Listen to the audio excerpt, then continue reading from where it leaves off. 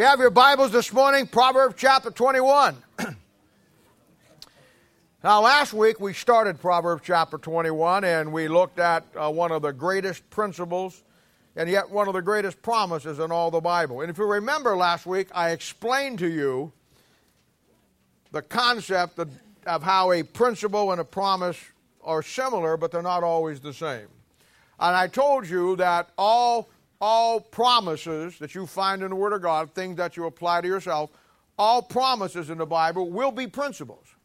But not all principles that you find in the Bible will be promises. Some of those are just hardline doctrinal issues that tell you the truth about something and not necessarily a promise. So I wanted you to get that down last week, because sometimes there's a little confusion about that.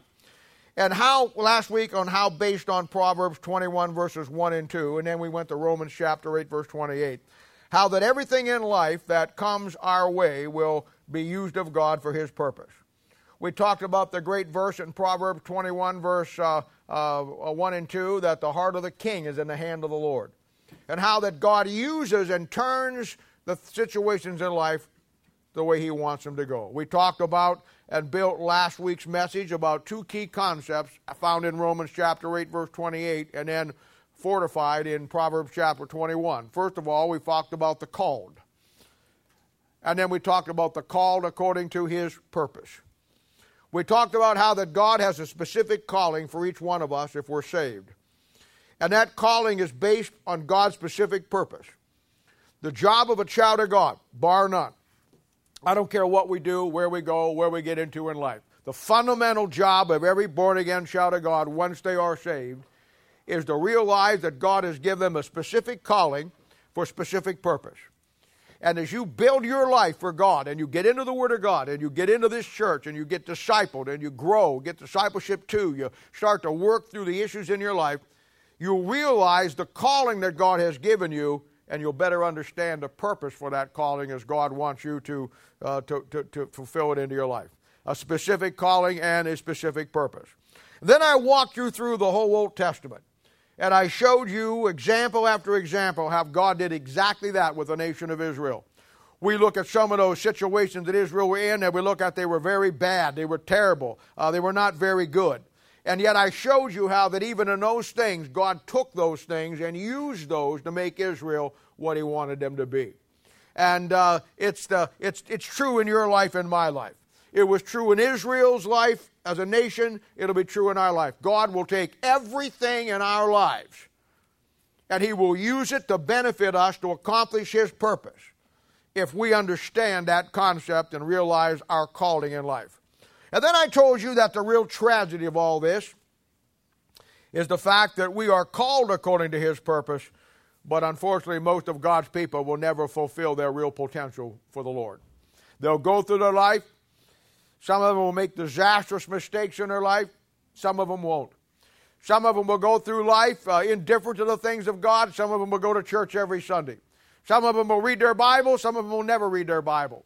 But they'll come to the point in all of that you have failed miserably in your Christian life if you get the end of your life and you do not understand and realize that God has chosen you for a purpose. And you've spent your life fulfilling that purpose. That's the job of the church. It's my job as the pastor.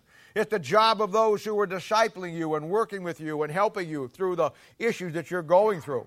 We're not doing it just to make you better. We're not doing it so we can make you happy in life.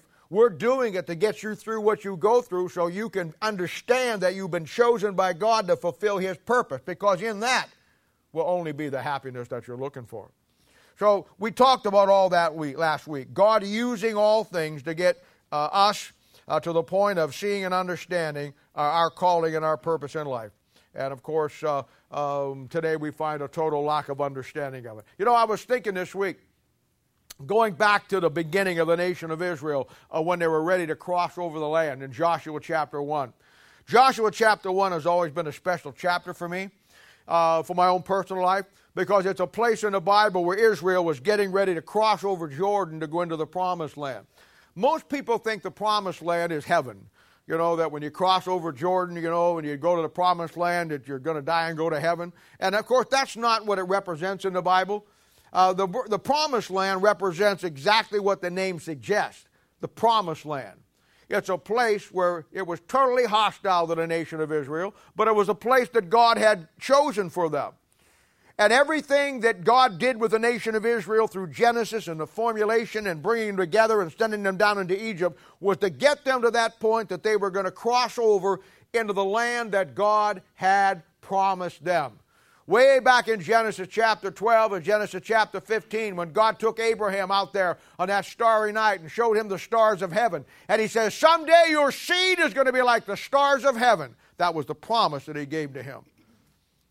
And that promised land was a land that God promised to them that they never really got it. They got into it, but boy, they had struggles with it. The only time they ever really had it successfully was the 40 years under Solomon, and then it all fell apart after that, as I showed you guys in Institute yesterday as we came through that portion of the Word of God.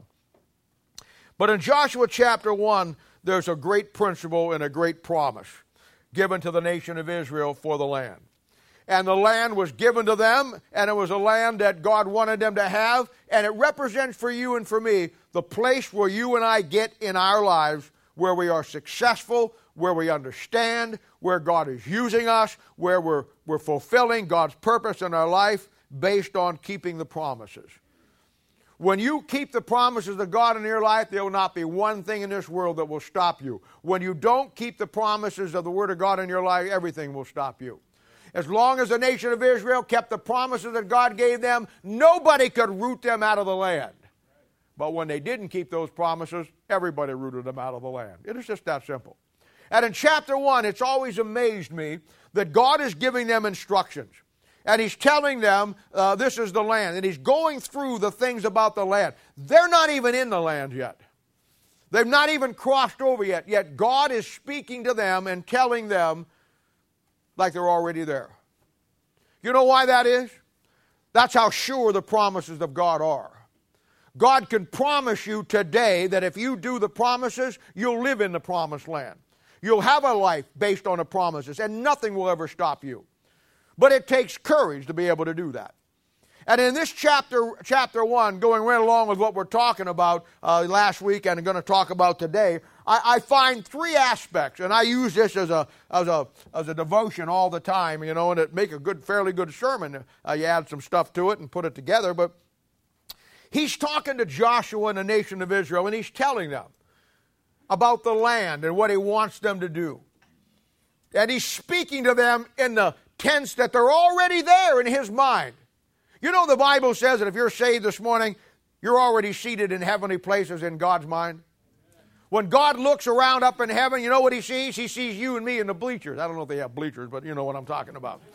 He sees you and I in Christ Jesus. We are already seated in heavenly places. You know why? Because you're as good as in heaven. If you're saved this morning, you know you're still here. You're as good as in heaven this morning because the promises of God for your salvation are sure. And in the nation of Israel in the Old Testament, as long as they obeyed what the Word of God said, they were in that promised land, but they had to keep the promises. And I've looked down through that chapter many, many times, and three things he tells them they have to do to keep the promised land. And it all deals with courage. And there's three things that you're going to have to do if you're going to be the called according to His purpose. Three things you're going to have to build your life around, and it's going to take courage because in the world that we live in, just like the nation of Israel in the Old Testament, there's a lot of things out there that were scary. When the spies went over, early on, 40 years before this time, when the spies went over, they saw the giants, they saw all the enemies out there, and they come back and they were terrified. And it took them 40 years to finally get to the promised land. You know why some of you will never get to the promised land in this life? Because you're terrified of what's out there. You've never learned and understood that the terrifying things out there that God puts in life that so unnerves us, that so makes us afraid, that so disheartens us, are the very things that God wants to build you with. God wants to make you with the things that the devil wants to break you. But we don't see that. And in verse 6 of Joshua chapter 1, he says, boys, it's going to take courage to stay in the promised land, and it's going to take courage to believe the Word of God. There's so much teaching out there, so much other material out there. It's going to take real courage for you as a Christian just to put all your eggs in one basket and believe that book is God's Word. Then he says in verse 7, it's going to take courage to obey the Word of God. It doesn't do you any good to have the Word of God, and we're going to talk about this today. It doesn't do you any good to have the Word of God if you don't obey it. And it takes some courage to obey the Word of God because people are always pulling at you. Circumstances are always pulling at you. All your life you're going to have somebody or something tugging on your arm not to do what's right. And it's going to take courage. Then in verse 9 he says courage to rest in the Word of God. There has to come a time in your life when you understand what God's doing, that you rest in the Word of God in this tense. You rest in the Word of God to the fact that when the tough things come in life, you don't lose control, you don't fall apart, you don't have a bad day, because you have learned through the principles and the promise that you rest in that book. That courage. We're all control freaks to a certain degree, some of us worse than others. We always like to control circumstances, some of us worse than others. We always want to fix things. We always want to do this. We always want to do that. I've seen parents lose their kids because they wouldn't allow the kids to go through the tough times that they had to go through. And they're always, I call them helicopter parents. They're always hovering over them, throwing them a life. And then they wonder why the kid never gets through it, why they continue to have problems. There comes a time in the bad things in life, whether it's with your family, your personal life, in your marriage, or wherever it may be, that you have to simply let God be God, and you have to rest in the principles and follow it through. Most of God's people can't do that. And they wind up making a bigger mess. We talked about Hezekiah yesterday when we were coming through some of the kings. Hezekiah was a guy in the Old Testament, and he told him, God told him, you're going to die. He couldn't be satisfied with that. So he starts to take charge and manipulate. He couldn't rest in the fact that his life that he had was all he was going to get. And actually, I would think to go home to be with God would be better than anything that was going on, but that's just me. So he whines and he complains, he takes charge, and he asks God to give him a longer life. Oh, God, don't let me die. God gave him what he asked for. And I want to tell you something. You better be careful what you ask for with God. So God gave it to him. He gave him another 15 years. And we think, oh, what a great time, what a great thing. No. Within that 15 years, he had a son, and the son's name was Manasseh. And Manasseh was one of the wicked, vilest, dirtiest kings that Israel ever had. I'm telling you, when you can't rest in what God's doing, and you can't let God be God in the situation, it'll wind up being a lot worse, because you're getting in control of it will only destroy it. It won't fix it. It won't fix it. And I'm telling you, this was the foundation that God laid in their life for their success and their calling and their purpose. And it will be the foundation in your life and my life. The principles of the Word of God that we live by.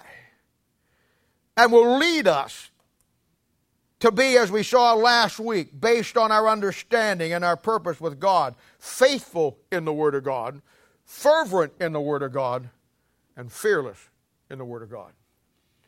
Taking your stand as God's chosen to fulfill God's purpose. All based on our understanding of His calling for me and for you. Realizing that if you're sitting here this morning and you're saved and you're not finding out what that calling is and fulfilling that purpose, you've missed it someplace along the line. Bible talks about growing up into the full measure of the stature of Christ. That's reaching our full potential. Your life should be a process of growth, getting you to the place at some point in your life you see it and understand it. It's a process. Romans chapter 12, verse 1 and 2. It's a process of God transforming you. He says, and be not conformed to this world, but be ye transformed by the renewing of your mind, that you may prove what is that good and acceptable and perfect will of God in your life. See? The world can't do that. You go to college someplace, and I'm not against college. Hey, I was up in school to the 6th grade. I got a good education. You go to college, you go someplace, you get a good education, that's a good thing. But you know what they'll do? They're limited in what they can do. They can inform you. You can go and hang out with a lot of people that give you good advice, and they can conform you. You can get arrested and go to jail and be in prison, and they can reform you. You can hang out with the wrong crowd and they'll misinform you.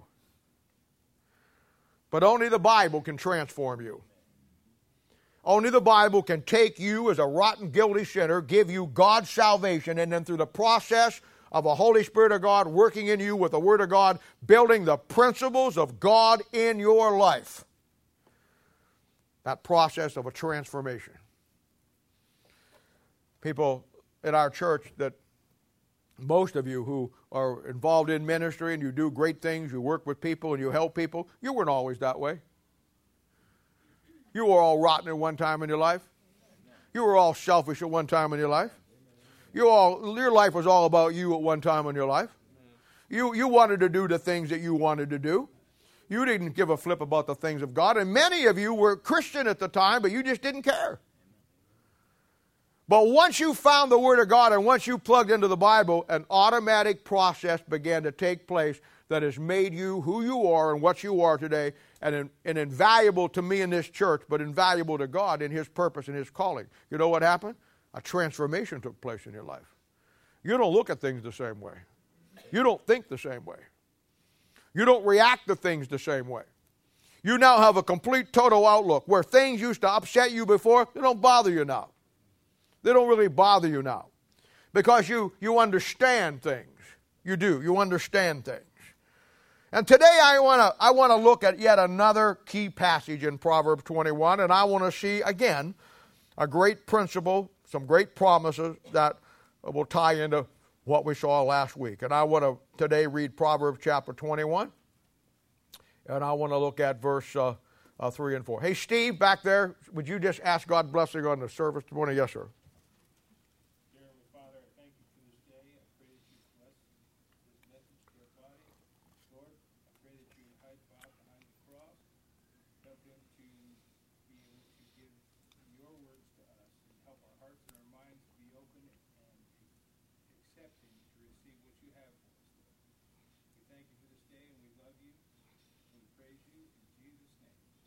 Amen. Thank you, buddy. Now, we're going to have fun today because we're going to preach about us. I'm not going to preach about you. I'm going to preach about us. And, I love people that can laugh at themselves. I had to do that a long time ago because of a lot of the stupid things that I do. But I like people that can look at themselves when they do something dumb, stupid, and laugh at themselves. You know, it's a thing where we get too uptight so many times. And I enjoy people that just can take it. You know what I'm saying? We talk about, we kid each other all the time. There's always a kidding going on here with somebody. You know, a couple of weeks ago, somebody was texting back and forth on a group text and kidding back and forth and everything, you know. And let me just say this so I can get this off my chest. I'm all for group text. I think the technology of texting is wonderful. I want you to know that we grew up in different eras. Back in my day, we called people on the phone. Nobody calls anybody. I watch some of you kids text, man. Your fingers are shorter than on the rest of your finger. You're just so good. I can't. And I'll tell you right now, don't ever send me a Bible question on a text. You'll never hear from me. It'd take me 4 hours to answer something, and I could talk to you and answer you in 30 seconds on the phone. When I grew up, they had telephones. See? 3 things you got communicated through: telegraph, telephone, telewoman. See? See? I told you it was going to be about us today. Now I'm looking. Who's not laughing? I'm seeing there. I'm zero in on you. It's going to be a fun time today because I'm going to talk about how rotten we are. And if you don't know you're rotten, you will by the time we're done today. Let me hear an amen if you know you're rotten. Oh, man, that's better than when I asked you if you're saved.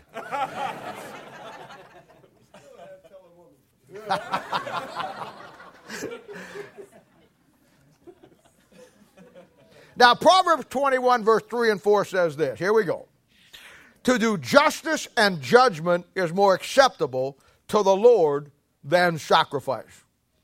A high look and a proud heart, and the plowing of the wicked is sin. Now, there's a couple of things that I want to look at here and I help define for you, and I think that that's very important. You know, I've told you many, many times that Christianity today, one of the downfalls of it, that it suffers from bad definitions. Amen. We've lost the true biblical definition of so many things. And that's what happens when you lose your Bible. Most churches, most pastors, most Christians don't have a Bible. They have some monstrosity that they think is a Bible, but it isn't a King James Bible. It isn't the Word of God. So they lose the definitions of things. And I understand that. And I've told you before that one of the things that you want to do in the process of growing up spiritually is you want to find the words that define. There are words in the Bible that when you find them, it defines something. And then there's verses in the Bible, when you find it, it defines something. And then there's passages in the Bible, chapters in the Bible, passages that will define something, and chapters that will define something.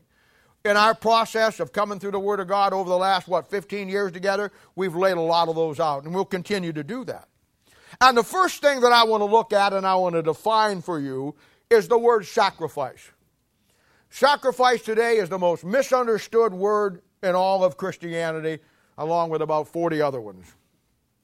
And I want to talk about two stories in the Bible that will define the aspect of a biblical-based sacrifice.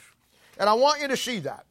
And like I said, we're going to have fun today. We're going to see ourselves in this, and we're going to see how goofy we really are. And hopefully, we'll come to some good conclusions today. But I want you to, for a moment, turn your Bible over to 2 Samuel chapter 24. And you're going to learn some good stuff today, and there'll be some stuff that will help you further your Bible. I always throw those things in. But in 2 Samuel chapter 24, I want to pick it up in verse 18 through 25. And this is a story of David. This is a story of David and the threshing floor. And let's begin to read in verse 18 of 2 Samuel chapter 24. And Gad came that day to David, and said unto him, Go up and rear an altar unto the Lord in the threshing floor of Araunah the Jebusite. And David, according to the saying of Gad, went up as the Lord commanded. And Araunah looked and saw the king and his servants coming toward him. And Araunah went out and bowed himself before the king on his face upon the ground. And Araunah said, Wherefore is my lord the king come to his servant? And David said, To buy the threshing floor of thee, to build an altar unto the Lord, that the plague may be stayed from the people. And Araunah said unto David, Let my lord the king take and offer up what seemeth good unto him. Behold, here is oxen for burnt sacrifice, the threshing instruments, and other instruments of oxen and wood. All these things did Araunah as the king give unto the king. And Araunah said unto the king, The Lord thy God accept thee. And the king said unto Araunah, Nay, but I will surely buy it of thee at a price. Neither will I offer burnt offerings unto the Lord my God, of that which doth not cost me nothing. So David bought the threshing floor and the oxen for 50 shekels of silver. And David built there an altar unto the Lord, and offered burnt offerings and peace offerings. So the Lord was entreated for the land, and the plague was stayed from Israel. Now, I want to talk to you a moment on the importance of this passage here. There's some things I want you to know before I really get into it. First of all, allow me to give you some details on this story in the Bible. Now, this threshing floor here that he wants to buy, this piece of ground here, this is the exact spot on which in just a few short years Solomon is going to build the temple. This piece of ground is holy ground. So the first thing I want you to know that this is so special that this is where in just a few short years when Solomon comes on the scene, he's going to build the temple on this site right here. If you would go to Israel today and you go to Jerusalem, you'll see that golden dome, which they call the Dome of the Rock over there. That is the exact spot where the threshing floor was. That is the exact spot where Solomon's temple was. Not only was it the exact spot where Solomon's temple was, not only is it the spot today that the Muslims have it, by the way, but this is the exact spot right outside the Mount of Olives where Jesus Christ is going to come back at the second coming of Christ. It's a special piece of ground. It's the exact spot that the millennial temple will be built on, which is talked about in Ezekiel chapter 40 through chapter 48. It's the exact same spot. So there's something special about this piece of ground here. I want you to know that, first of all. Then I want you to notice that it's talking about a threshing floor. That's a place where wheat is separated from the chaff. You're going to find that anytime, a defining word, here it is, anytime you find the word threshing floor or threshing machine in the Bible, the context will always be the second coming of Christ.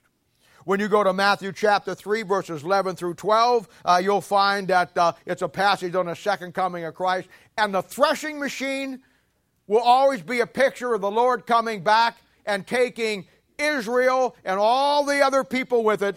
And as a threshing machine separates the true wheat from the chaff, the threshing machine of the second coming of Christ separates the saved from the unsaved. So you find it all the place in the Bible that way. And it's an incredible thing to know that, because it's a lot of keys to your Bible. And of course, you'll find it, as I gave you in Matthew chapter 3, verses 11 and 12, you'll find him separating the chaff from the wheat there, and context very clearly is the second coming of Christ. All through the Old Testament. All through the Old Testament, you'll find the threshing floor and the threshing machine. Now, the principle here is simple, getting back to talking about us here. The principle here is simple. A sacrifice, a real biblical sacrifice, has to cost you something. Look at verse 24. Nay, but I will surely buy it at a price. Notice, he didn't offer a price. He didn't negotiate the price. He said, whatever you want for it, I will pay that price. Neither will I offer burnt offerings unto the Lord my God, which hath not cost me nothing. And the first thing I want you to realize and understand about the word sacrifice in a Bible sense, if you're going to ever as a Christian make a sacrifice, don't confuse it with the piddly little things that God's people do today. Don't confuse it with the fact, well, I turned the football game off and to study my Bible. Don't confuse it with that. A real biblical sacrifice, there'll be a cost involved, and it will cost you something to be a sacrifice. Now, I said earlier, I don't preach anything. I don't think I've ever preached a message on giving in this church, money. And the reason for that is because I've realized that when you teach to people's heart and people fall in love with God, all those things take care of themselves. Most pastors are so inept, they want the money so bad, they forget to go after the person's heart.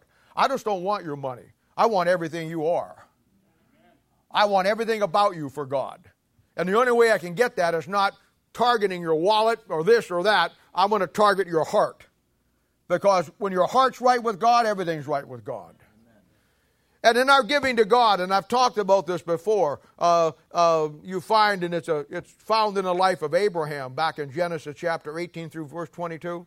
You find in giving to God and finances, there's three types of giving.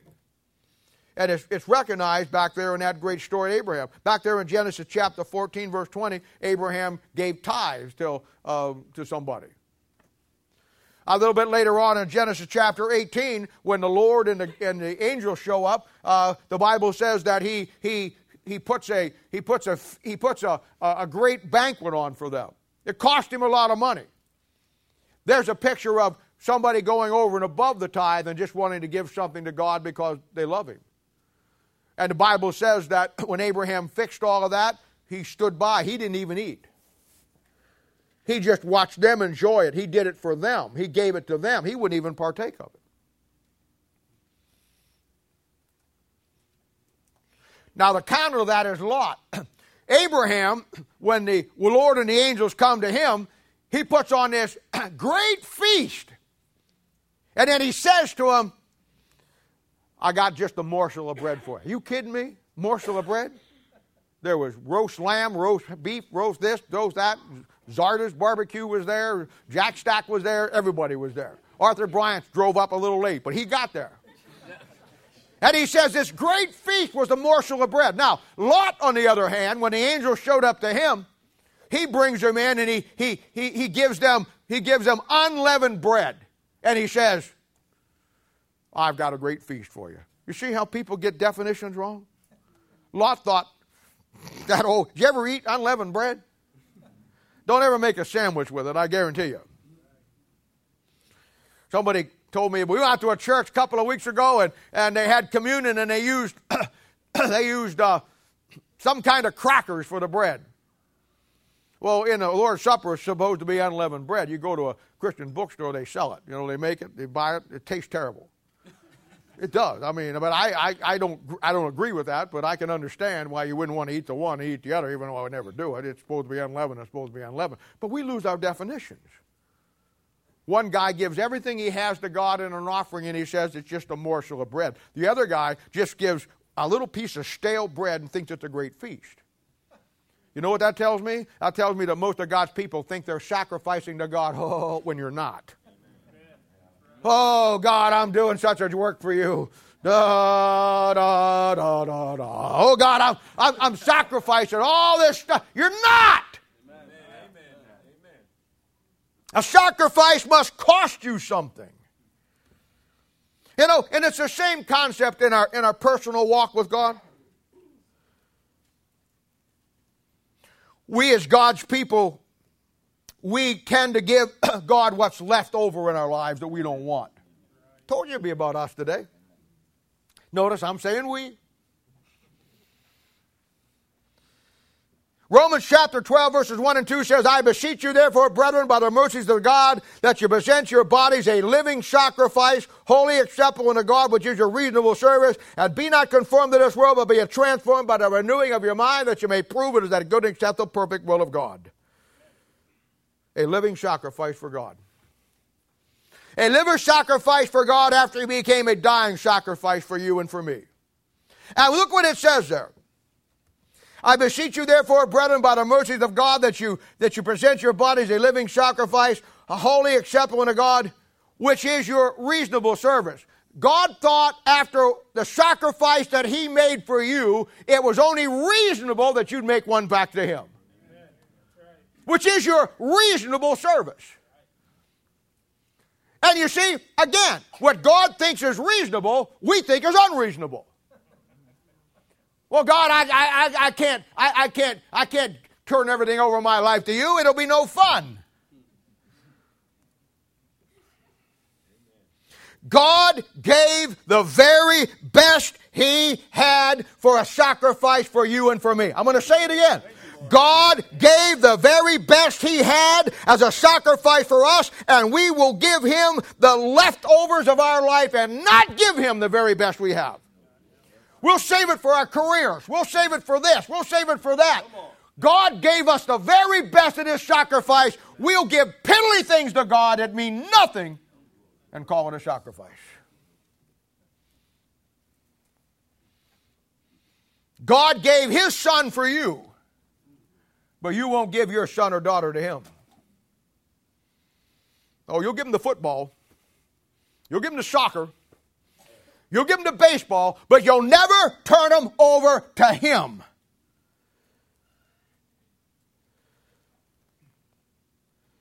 Now, what we think is unreasonable, God, you gave your son. He hung on the cross. He died for me. You became a dying sacrifice for me, but my becoming a living sacrifice for you, based on what you did, just a little unreasonable. That's us. Yeah, come on, amen. Smile. It's okay. We're all in the same boat. You could get mad at me if I said, you're that way. I said, we're that way. I'm probably worse than you. Somebody going to disagree with that for me?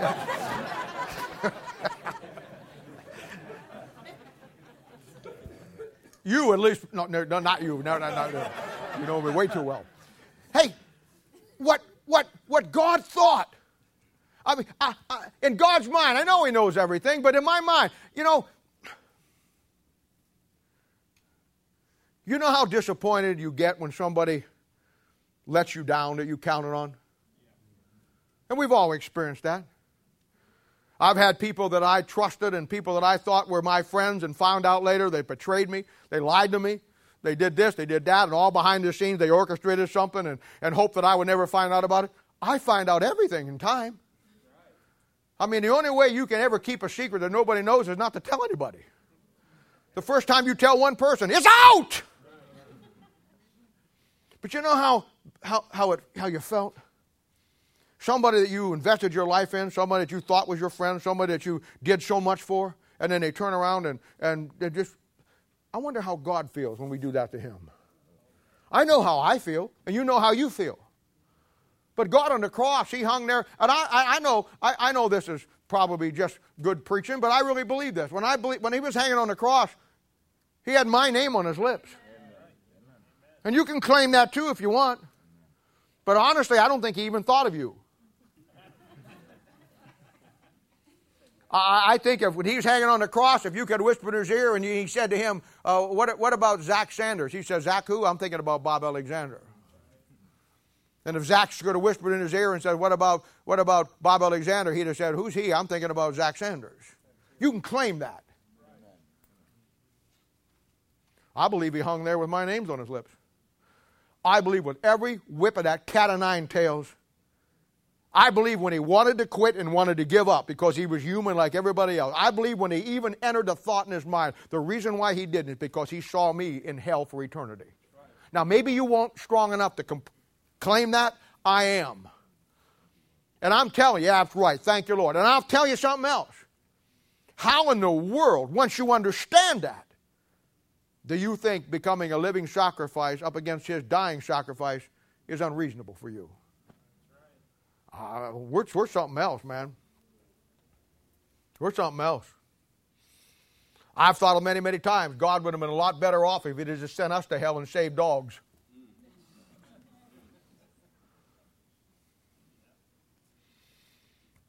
It's an incredible concept. The cost of being a living sacrifice. Luke chapter 14, verse 28, it says, for which of you intending to build a tower sitteth not down first and counteth the cost, whether he has sufficient to finish it. Now that's a great verse. That's an incredible verse. Now I'll start by saying this. Tower in the Bible, Tower of David, high tower. It's the place that you want to get to in your life of spiritual maturity, that you're high enough with God that you can look over the circumstances and see what's really going on in life. A high tower. In the Bible, it always represents a man's maturity, that he gets so high with God that he sees over the circumstances of life. And that's what every one of you ought to be doing in your life. You ought to be building a high tower, the Tower of David, based on the Word of God. But here's the problem.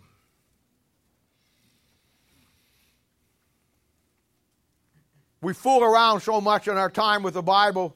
We have so much downtown in our lives. We don't spend any time in the Bible. And then suddenly, some disaster comes into our life. Now we're going to serve God and we're going to really do something for God. And we start out to do it and we fail. You know why? There's the reason. You don't have sufficiency to finish what you started because you got nothing in the bank. You built nothing in your life. Now you folks that are being discipled here in Discipleship 1, some of you folks that are going to Discipleship 2, you kids that are in the Institute yesterday, and some of you older ones too.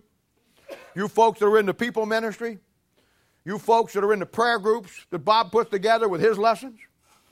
You folks that are part of the teaching here, that you're teaching and laying out the Bible, it's all for one reason. It builds sufficiency in your life. That when you sit down to build the tower that God wants you to build, and you sit down to count the cost, you look at the money you have enough to build it. Money being your spiritual worth, which you put into your life. This is why we fail. This is why it costs too much. Listen, a life of a living sacrifice will cost you some things. And the reason why most of God's people never go past a point in their life, all of us. You know why we won't go past a point in our life? We come up against the cost, and the cost is too great. We don't want to give up the things we got to give up. Listen, a life of a living sacrifice will cost you some things. You know what it cost God's Son? He gave up everything. He left the throne of glory. He left his deity. He left heaven. He left the angels. He left his Father. He took on the body of a man. He walked down through the dirty, dusty streets for 33 years. And finally, he was rejected by everybody. They spit in his face. They ripped out his beard. They pulled out his hair. They whipped him on the back. They finally put a spear in his side. He gave up everything to be our sacrifice. What are we willing to give up today? See the problem? See, we can have a good time with this because we're all in the same boat.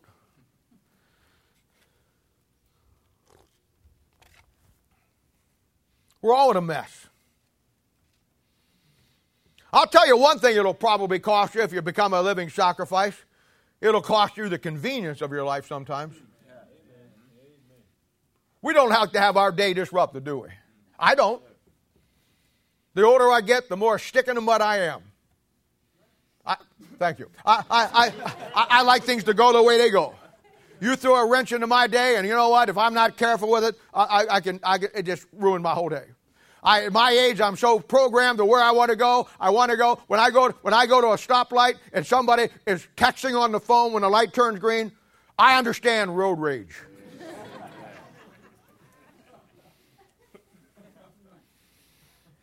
I mean, when I go to a restaurant and I sit down, and if I'm there for 10, 15 minutes and you haven't come and waited on me yet, there better be a fire someplace in the kitchen.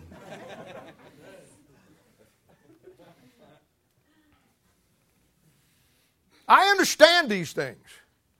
But I want to tell you something. When you get into the ministry and you start to become God's living sacrifice, there's some things you're going to have to give up that are convenient for you right now that may not be conducive what you want to do with it. When you start dealing in somebody's life, or you start discipling somebody, or start working with somebody, you just can't do it when it works for you. I mean, in the middle of 2 o'clock in the morning, if somebody calls me up and says, I'm going to commit suicide, I can't say, well, just hold off till 9. Now, do I want to get up at 2? Do I really think this person is going to kill themselves? No. Should they? Some cases, better take 2 bullets. You're not a very good shot. But you know what? So what? The bottom line is, when somebody has a need, you have to put your convenience aside. You have to, in the ministry, you can't have it your way all the time. You can't do what you want to do the way you want to do it. There'll be times, and you know, I appreciate you families in here that your kids are playing Little League, or you're playing this or playing that, and when you sign them up, you tell the coach, you know what, our kids want to play, we want to be here, but we will not be in games on Sunday morning and Thursday night. I appreciate that. Because it's so convenient just to go with the flow. I'll tell you something else. A life of living sacrifice will cost you some friends. How can 2 walk together except they be agreed? Now, you can try to make that work, but you can't. The Lord has a way when 2 people aren't in agreement on something in the Word of God, you can try to, well, let's just leave the Bible aside. Let's just leave this aside. God's going to say, really? Watch how we're not going to lay it aside. You'll have to give up some friends. Some friends are probably good you have to give up. When I got into the ministry, way back when, it cost me some friends. I had guys that I used to hang out with and at the factory and do all these things that they didn't want anything to do with anymore. You see, I was the kind of guy that I either have to be all in or I'm all out. I'm not you may figure it out, I'm not a halfway guy. If I'm in a relationship as a friend with somebody, I'll be your best friend on the planet. If I'm not your friend, I'll be your worst friend on the planet. I'm either in or I'm out. I can't be halfway. And when I got right with God that night, boy, I remember it was a Sunday night, boy, I went down and I cried my heart out and I wanted to get back to God. That Friday that I left work, I was just like everybody else. I was cussing, I was telling dirty jokes, I was laughing at all of them. We were doing all the things that the guys around the time clock doing all the time. And I went to church that night and God smote my heart and I walked down there and I gave my life to God and I knew me. I knew me. I knew that if I was a coward inside. I was scared to death because now I had just changed my life and now I got to go back to work with the same crowd that wasn't around me seeing me change my life. So I knew they were going to suck me back in. Do you know what I did? I went to the bookstore and I bought me them chick tracts that we use. I bought me 10 or 12 packs of them. I got me a little New Testament Bible. And I got into that place, and the first thing I did was start passing out tracts to everybody. When I got around in a circle, I told them my testimony, what happened. And I didn't do it because I thought I was spiritual. I didn't do it because I wanted to make them think I was better than them. I wanted to do it because I knew me. And I knew if I didn't blow a hole in that thing big enough for a bus to drive through and make my stand and shoot my mouth off, they'd suck me back in. Amen. I fixed it for myself that I could never go back. And I lost some friends. Gained some friends. See, that's the thing you don't see. Well, I'm going to lose these friends. God will give you some new friends. He'll give you some better friends. But you don't look at that. You know why? I can't. You'll lose some friends. I'll tell you something else. Sometimes you lose some family. I've watched some of you guys and some of you gals take a stand with your family, and things aren't the way they used to be anymore, are they? Oh, they're nice to you, but you know there's a wall there. You know that you can only talk about certain things, and then it goes cold. They know that you don't like them being where they're at, and they don't like you being where you're at, and it's just a rift there. Sometimes it'll cost you your job. Sometimes it'll cost you a relationship. I remember years ago when I was at camp there working, right when I got right with God, it was senior high week. It was the first one I'd been to. Dr. Ruckman was preaching that night. And they had a girl get up and give a testimony. She was from Middletown, Ohio. Beautiful little girl, about 17 or 18. And she got up and she gave a testimony of how that she gave up this and she gave up that, and she was this in school and all this stuff, and she had a career as a singer and everybody in that, and she just wanted you to know, she says, when I got saved, she says, I just walked away from everything. She says, I can stand here tonight, and she said, every talent I have, I got from God. And she says, I'm not giving it to the world. She says, you know what? When God saved me, He saved me for a purpose. And she says, I'm going to fulfill that purpose, and I'm going to give God the rest of my life. It was one of the most greatest testimonies I ever heard in my life. Afterwards, you know how young teenage girls are. They all flocked around her. And they wanted to talk with her, and it was a wonderful little time. I heard one of the little girls say, oh, that was wonderful. She said, you know what? I would just give the world to have a testimony like that. And that little 17-year-old girl looked down at him and said, you know what? That's just what it cost me. It cost me the world to have that testimony. Amen. She was willing to pay the price. But there's a cost involved. There's a cost involved. In Luke chapter 9, verses 57 through 62, here we are again. Here we are again, all of us. Everybody on the same big bus here. Here we go. The sacrifice bus. Come on, get on. Bill, you drive. You drive it. Now here we go. Another place where Jesus is not very nice. He's kind of condescending here. There's certain passages in the Bible where Jesus didn't have the Spirit of Jesus that day. He doesn't answer the way we think Christians should answer. Because we think Christianity is flowery, fluffy. Never raise your voice. When you shake hands with the pastor when you leave, it's like picking up a dead fish. He's some little wimpy guy. He just stands over in the corner.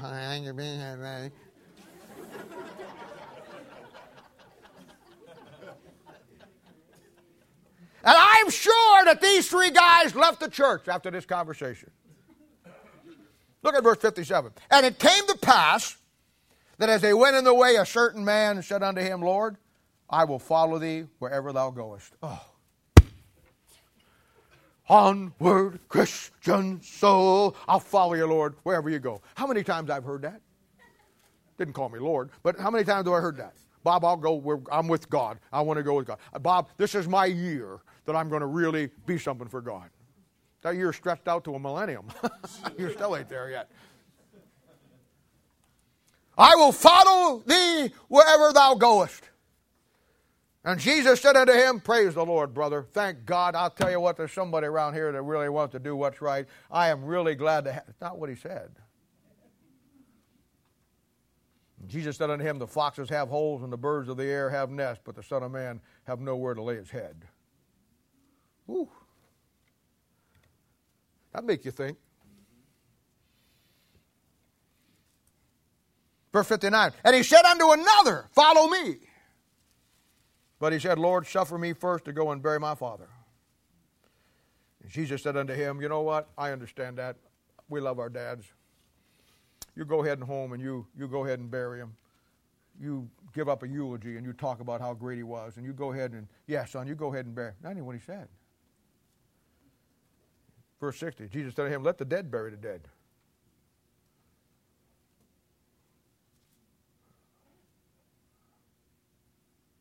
But go thou and preach the kingdom of God. That's pretty rough, man. I mean, you call me on the phone and say, Bob, my dad just died, and my mother just died. Well, can we do the funeral? And I'd say to you, let the dead bury the dead.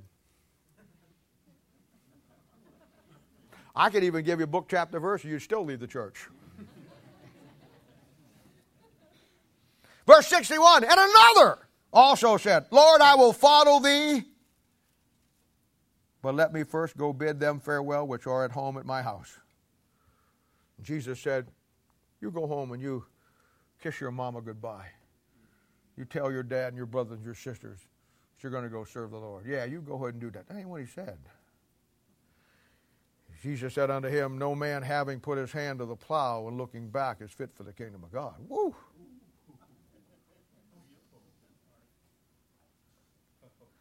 See, the first guy says, I'll follow you wherever you're going. And Jesus says, tough road, kid. No place to sleep tonight. The next guy says, he says to him, follow me. I got to go bury my father. And he says, let the dead bury the dead. Come on, let's go. And in verse 61, another one says, I'll follow you, but let me first bid my kinfolk goodbye. He says, forget them. Let's go. Now, the answers seem harsh, don't they? Sure, they do. But it shows us something else here.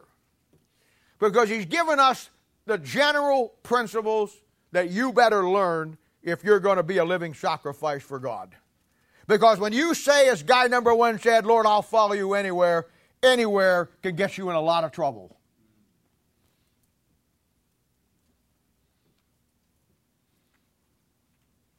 And the general principles on giving your all for God's purpose. We never count the cost. We will never sit down and realize that it's going to cost us something. These three guys never saw the cost involved. They were caught up, like so many of us, with the emotion, with the grandeur of serving God. Oh, with the everybody patting you on the back and hugging you, and the great euphoria being here in a place where we're all, yeah, I get it. But there's going to cost you something when you leave here. And the question is simply, are we willing to pay it?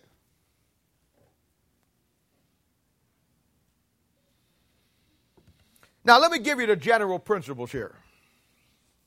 So you'll see what Jesus is saying, and he's not being harsh. He's trying to get a point across to them. Sometimes when you preach, you say some harsh things to get a point across. People do the same thing. They get upset. Oh, what's he talking about? I'm trying to talk to you and show you a principle. Now, the first guy says, I'll follow you anywhere. And Jesus says, the Son of Man hath nowhere to call home. So he's telling a young kid, no home. What he's saying through, in essence, is, in this life, don't get your roots down too deep of where you're living. Don't get so tied down in the things of this life that you lose the purpose of God in your life. We get a tendency to get into life and get a nice, comfortable lifestyle, and there's nothing wrong with any of it, as long as it's in balance. We get the idea that we get so tied down to this old world. You know, old Mel Sabaki used to say, don't ever get yourself so tied down that you can't pull out in 15 minutes if God wants you to go someplace else. And some of God's people are just too rooted in this old world. They couldn't pull up to go anywhere. So the principle in general is, you know what, if you're going to serve me, you better realize that don't get your roots down too deep in this world, because it'll stop you. When you have to count the cost of all that you have over here versus the cost of serving God over here, that will win every time. You know, I tell you people all the time to keep everything negative out of your life as closely out as you can. And I know that that's not always possible. But I am telling you this. You need to keep negativity, that would be people, places, circumstances, out of your life as much as you can. Do you know why? Because within our Christian lives, negativity always wins. It will. And there were many a guy that says, Lord, I'm going to serve you. And then when it came down to it, his roots were too deep in the world. I think of 1 Kings chapter 6, verse 30. We talk about Solomon. We talked yesterday how Solomon did good and then Solomon did bad. And you can hang it on this, 1 Kings chapter 6, verse 38. Solomon built the temple of God, and the Bible says that it took him 7 years to build God's temple. Then in the next chapter in verse 1, it says, but he was 13 years building his own house. You see, when you spend more time building your house than you do God's house, you're never going to pay the cost. It just never is. You never will. Then the second guy. Well, he says, I'll follow you, but I got to go bury my father. And Jesus says, no funerals. You know, what he's saying, here's the general principle. Many times it will be your own families that will hold you back. And of course, the great example of that is in Genesis chapter 12. When God called Abraham out, he says, separate yourself from everybody. And he didn't do that. He took Lot with him. And look at the problems Abraham had. Sometimes you have, I don't mean this in a bad way, but sometimes in your general family area with your mom and your dad and your aunts and your uncles and your brothers and your sisters, when they have an adversity, I guarantee you if you got a family that they're all, and I've had this happen many times, where the whole family was Jehovah's Witness or Mormon and that person got saved, they had to give up their family. But just like God gave you new friends, God gave you a new family. But you got to see it that way. Now here's what he's saying. Luke chapter 14, verse 26. Another day Jesus was off. If a man come to me and hate not his father and mother and wife and children and brethren and sisters, yea, and his own life also, he cannot be my disciple. Wow! Now what do you do with that verse? You put it in context. You know what he's saying? He's saying the love that we all have for our moms and our dads and our kids and each other ought to be hatred compared to the love that we have for God. Amen. That's what he's saying. Not telling you to go hate your mom and your dad. He's telling you that by comparison, the love that we have for God should supersede every love on this planet. And that's what he's telling this guy. If that guy would have said, I guarantee you, if that guy would have said, and maybe he did, I don't know, it's not recorded. If that guy would have said, yes, sir, let the dead bury the dead, I'm going with you, the Lord would have probably said, that's good, now go home and bury your dad.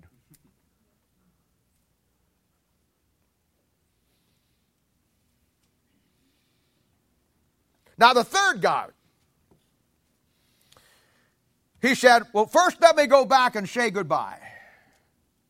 And Jesus said, no man having put his hand to the plow and looking back is fit for the kingdom of God. Let me tell you something. When it comes to the ministry, when it comes to you becoming the living sacrifice for God, you don't say goodbye to the world. You don't shake hands with it and say goodbye. You don't say, I'll miss you, I'll see you later. You leave it. Amen. You're gone from it. That Bible makes it very clear in the principles that if you keep looking back, you're never going to move forward. You got to wipe it out. You got to end it. You can't play with it.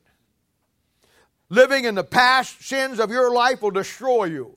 Bible says in Philippians chapter 3, verse 13, forgetting those things which are behind and reaching forth unto those things which are above.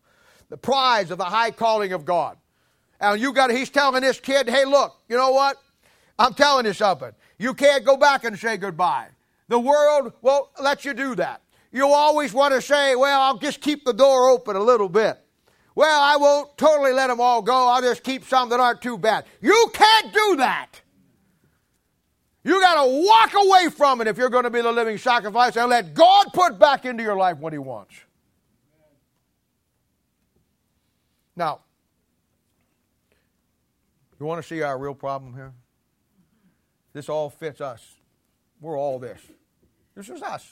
But you don't want to know what our real problem is? Every one of us. Every one of us. And here we are. I want you to see the real problem we have. Maybe some of you have seen it already. why we won't be the sacrifice for God that he was for us. And it's right here in this passage in verse 59 and verse 61. Look at it. Me first. Let me first. Let me first. That's our problem. Us first, God second. Let me first do this. It's all about us, isn't it? We never give to God anything more than the minimum, so it won't interfere with our lifestyle. Now, the second great story here, an example, will be found in 1 Samuel chapter 15, again in the Old Testament. And this is a story of Saul and his idea of sacrifice. And this is a great example of wrong definitions. Boy, are we in this one. If you ever want to see a picture of you and me, brother, here it is. No wonder some of God's people can't stand the Bible. I'm telling you. This is a picture of 20 and 21st Christianity right on a button. Now, hear your story and what a great study David and Saul is. Because in this study here, we're going to look at Saul. The last one we saw David. And we saw David's idea of a sacrifice. Now we're going to see Saul's. And Saul and David is a tremendous study in the Bible. They represent a lot of things. But it's an incredible study that shows us how they really represent two kinds of pastors. They really do. David, who loved the book, loved his people, feeds them the Word of God, and they love him for it. Saul, on the other hand, hates the book, takes it from the people, uses them, blames them, and only sees what he wants to do himself.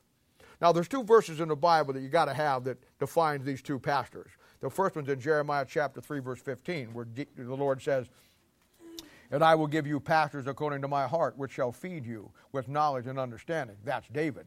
And then Isaiah 65:5, pastors which say, "Stand by thyself, come not near to me, for I am holier than thou." That's Saul. See the two types there? Now, you see, look at our passage here. Look at our passage here in wherever I gave you here, 1 Samuel chapter 15. Look at verse 2 and 3. Here's what God tells Saul. "Thus saith the Lord of hosts, I remember that which Amalek did to Israel, how he laid wait for him in the way when he came up from Egypt. Now go and smite Amalek, and listen, and utterly destroy all that they have.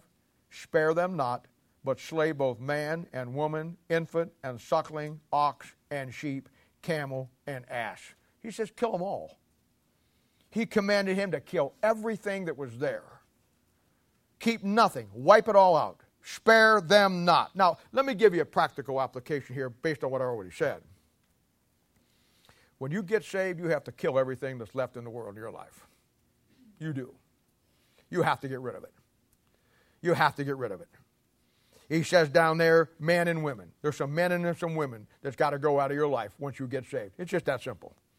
He says the camels, there go your cigarettes, right out the window. He says the oxen, there's your false religion, right out the window.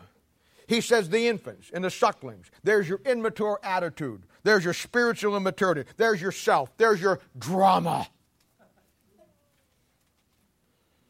And then he says asses. There's some asses that's got to go out of your life. I love it when you can cuss and use the Bible to justify it. But now, that's what he told him. Kill everything.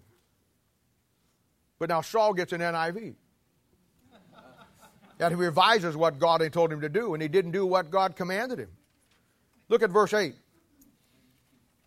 Saul now. "And he took Agag, the king of Amalekites, alive, and utterly destroyed all the people with the edge of the sword.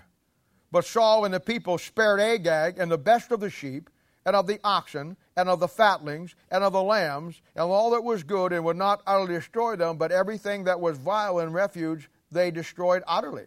He didn't do what God told him to do. Now here's a camp for you and for me. God gave the clear principle on it. We think we know better than God, don't we? Amen. God said, kill them all, destroy them all. He gets the newest translation and says, I'm going to revise what God said. God didn't know what he was talking about when he wrote those principles. So I'm going to do my thing, my way, and I'm going to stay Christian. He disobeyed clearly what God told him to do. Now watch this. I love you. I love me. We love each other. But here we are. One of the most amazing phenomena we'll ever see in ministry, and we're all in the boat. He clearly disobeyed what God said. Anybody not see that? He clearly disobeyed what God said. Now, when Samuel shows up to get the facts of the situation, he finds that Saul has not followed the Lord. And what follows is a great model for us in defining the true sacrifice of something in our lives. Saul not interested in God's purpose. He's only interested in what he wants to do. So he, like many of us, God's people today, he picks and chooses what he wants to follow, like we do. God clearly gave him the principle, clearly told him what to do. He wants to pick and choose what he wants to follow out of what God clearly said. All the time pretending he's right with God. There we are. There's me. There's you. There's us. Now look at Samuel's response. Oh, it gets better. Look at verse 19 down here through 23. Samuel shows up, and Samuel says, "Wherefore then didst thou not obey the voice of the Lord, but didst fly upon the spoil, and did evil in the sight of the Lord?" And Saul said unto Samuel, "Yea, I have obeyed the voice of the Lord, and have gone the way which the Lord sent me, and have brought Agag the king, Amalek, and utterly destroyed the amount." Now we got a controversy. And when you get into ministry, when you start working with people, this is the controversy you're going to find. The Bible says one thing, you want to do something else, and when I point it out to you, you don't like it.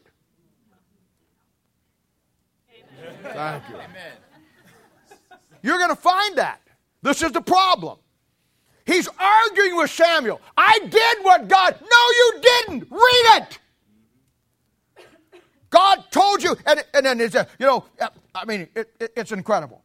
I'll give it to you again, just in case somebody missed it.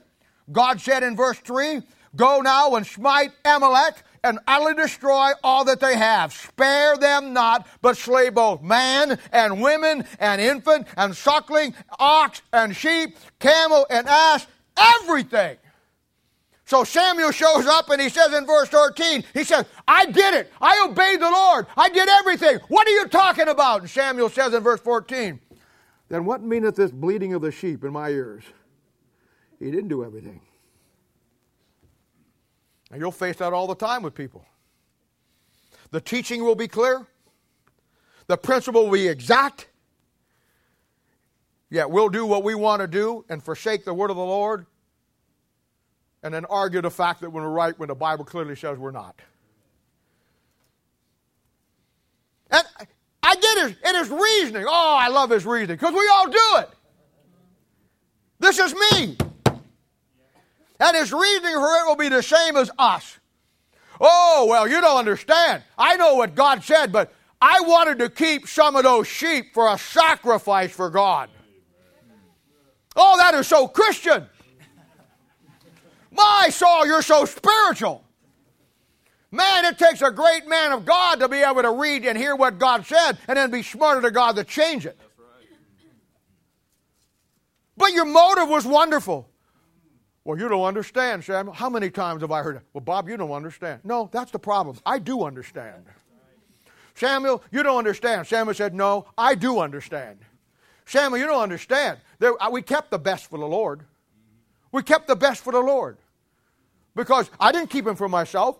We're not going to sell it and keep the money. I kept everything that we kept for the Lord. Because I love him."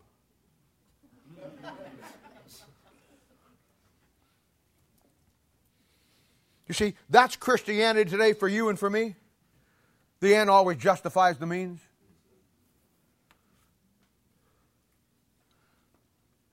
But Samuel hits him right between the eyes, boy. Samuel nails him right between the eyeballs. It's no wonder people don't like preaching and preachers. Saul said, he says to Samuel, I did everything. Samuel said, don't tell me what you did for the Lord. Was it done right in the context of what God told you to do? And we've said it many, many times. It's never right to do wrong to get the chance to do right. And boy, here it comes. So old Samuel nails him. He said, you know what? I get it. God told you to kill everything. You decided that you knew more than God. And now you're telling me that you kept the best of the sheep and the things of life for sacrifice for God. Oh, you're such a guy that wants to do a sacrifice for the Lord. Well, let me give you a piece of advice based on God and the Word of God. To obey is better than to sacrifice.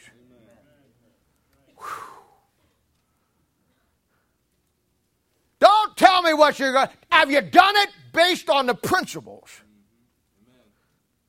He says, for the rebellion as the sin of witchcraft, and stubbornness as the iniquity and idolatry. Boy, we got a lot of witches around today. I think we're going to start selling brooms in the bookstore. Rebellion against the clear principles of the Word of God. Your stubbornness, my stubbornness, my stubbornness, our stubbornness to resist the Holy Spirit of God to change who we are.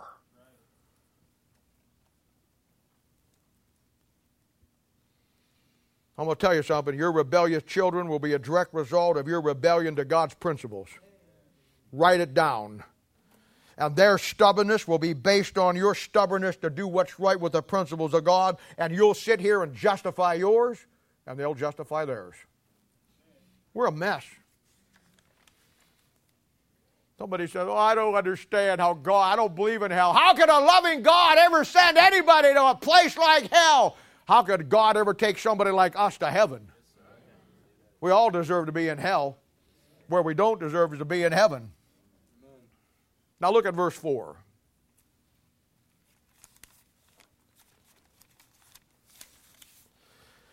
A high look and a proud heart, and the plowing of the wicked is sin. Now that's Saul exactly. That's us exactly. He did what he did. He ignored the Word of God and did what he wanted to do over God's clear instructions of principles of killing them all. And then he tried to justify it and say, I'm okay and I'm spiritual and I'm right with God. And Samuel, I don't know what you're talking about. I did everything God told me to do. And Samuel pulled it out, book, chapter, and verse. And no, he didn't. But you see, like the devil in Isaiah 14 and Ezekiel 28, he got in a proud look. He got in a proud heart. He's like so many of us. He thinks he knows more about it than God does. He thinks he has the authority to override what God says and the principles in the Word of God because he wants to do what he wants to do. Saul's not got God's purpose in heart. He's got his own purpose. And that's what we do. I love the word plowing. I love the word plowing. I love it. That's a great word in the context of this verse. You see, when a man gets a proud look and a proud heart and will ignore the clear principles of the Word of God, he will just plow through his life and destroy everything in its path. If you don't move your car off the street the night before of a big heavy snow, you're going to get buried in it. That snowplow does not distinguish between cars. It just plows the road in a big general format and buries everything on both sides. And I want to tell you, in life, when your life becomes a plow, you're going to bury everything. You're going to bury your kids. You're going to bury your marriage. You're going to bury your family. You're going to bury everything in your life. And you're just plowing through. There's no principles involved. You're not living and operating by the principles. You're just plowing through life, like Saul. You know, an old farmer told me one time, I was preaching one time in West Virginia, right outside of Gettysburg. And I know Gettysburg is not West Virginia, but it's real close right there. And an old farmer, afterwards, one time we sat down and I was preaching on, I don't remember what I was preaching on, but he wanted to give me an analogy, which I really appreciated. And he loved the Lord. He was an old guy, been saved, probably about 70 years old when I met him. He's probably dead and home in heaven now. But he worked hard all of his life. And he said, you know, preacher, he said, I enjoyed your sermon tonight, preaching on walking with the Lord and living a straight life and doing what's right. And he says, you know, he says, I want to tell you something. He says, I've been farming for almost 70 years, 60 years. And he says, you know what? They have tractors nowadays, but when I first started out plowing the fields, we had a hand plow and a mule. And he said, for the first 30 years of my life, I plowed those rows and those earth. And he says, I read in there where the Bible talks about sowing the seed and harvest and all that stuff. And he says, I always took that to heart, that when that me plowing the rows in the earth is a picture of my Christian life. And he said, I'm going to tell you something. He says, when you start to plow a field, you got to really be careful. He said, it ain't something you just go out and do haphazardly. He says, you've got to pay attention to what you're doing, and he's got to say, pay attention of how you're doing it. He says, because the rows that you plow in the ground, if they get crooked, it's almost impossible to get them straight again. And he says, you wind up with a failed harvest because all of your furrows that you're putting in the ground don't go straight. They're all crooked, and it messes the whole thing up. And he says, it's almost impossible to get those rows straightened out again once you get off track and they get crooked. And I just said, amen. Amen. And you see, it's so in life that when you dump the Word of God and the principles of God and you don't become the living sacrifice, you're just going to plow through your life the way you want to go, and your rows are going to get crooked. And after a period of time, you're not going to get them straightened out again. You develop a high look, a proud heart, and just go your own way and plow all the rows of your life crooked. And then wonder why there's no harvest in your life. Wonder why you get to the end of your life and your kids are gone, your life's a mess, you got nothing to look for, you've done anything, you plowed the rows crooked.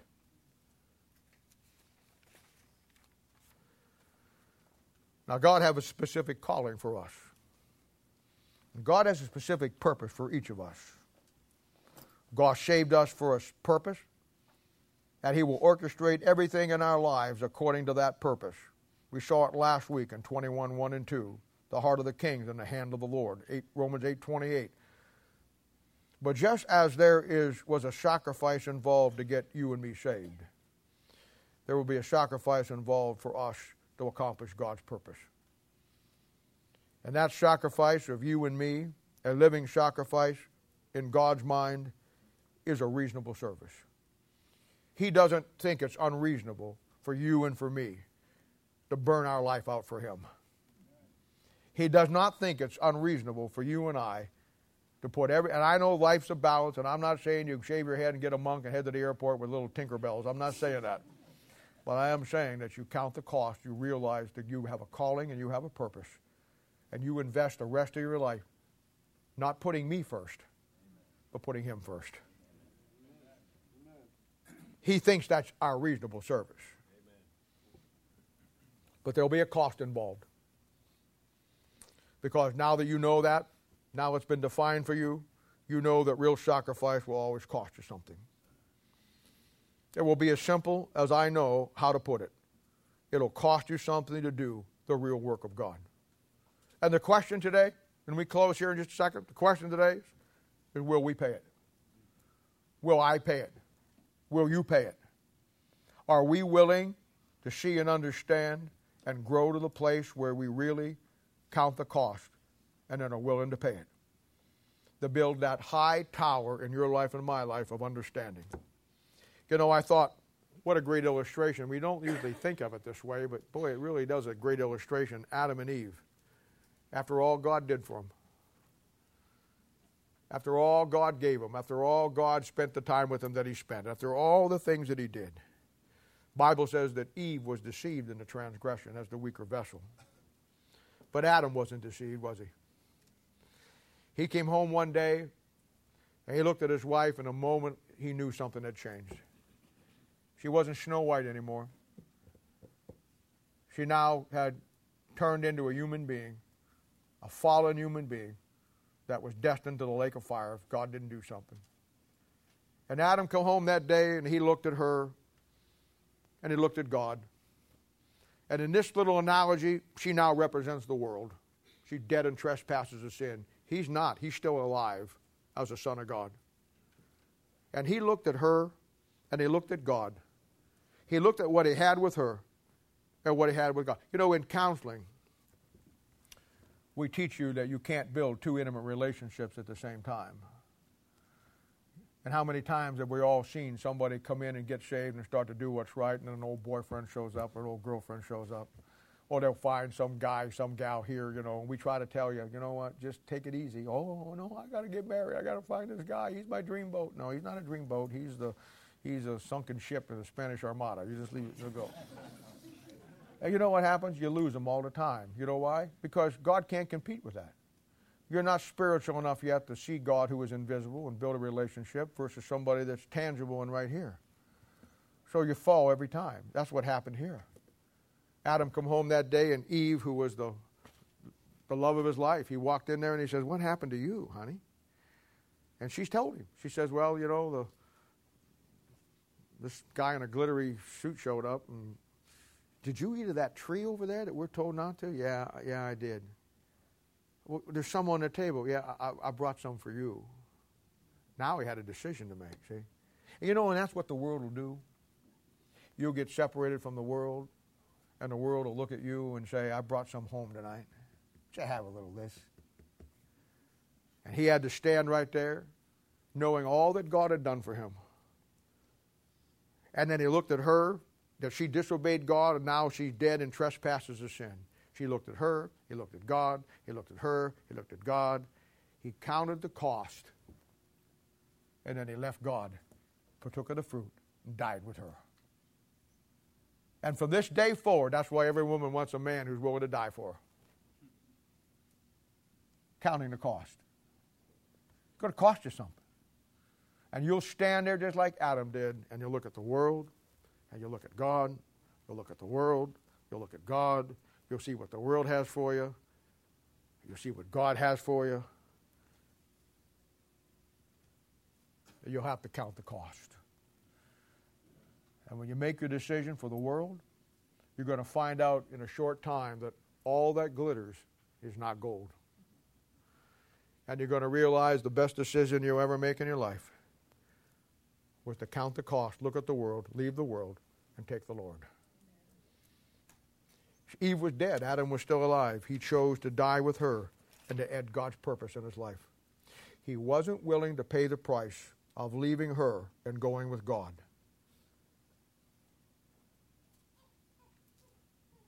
And Adam loses God's purpose. He loses God's calling. And in your sacrifice for God, the living one, you'll want to know this.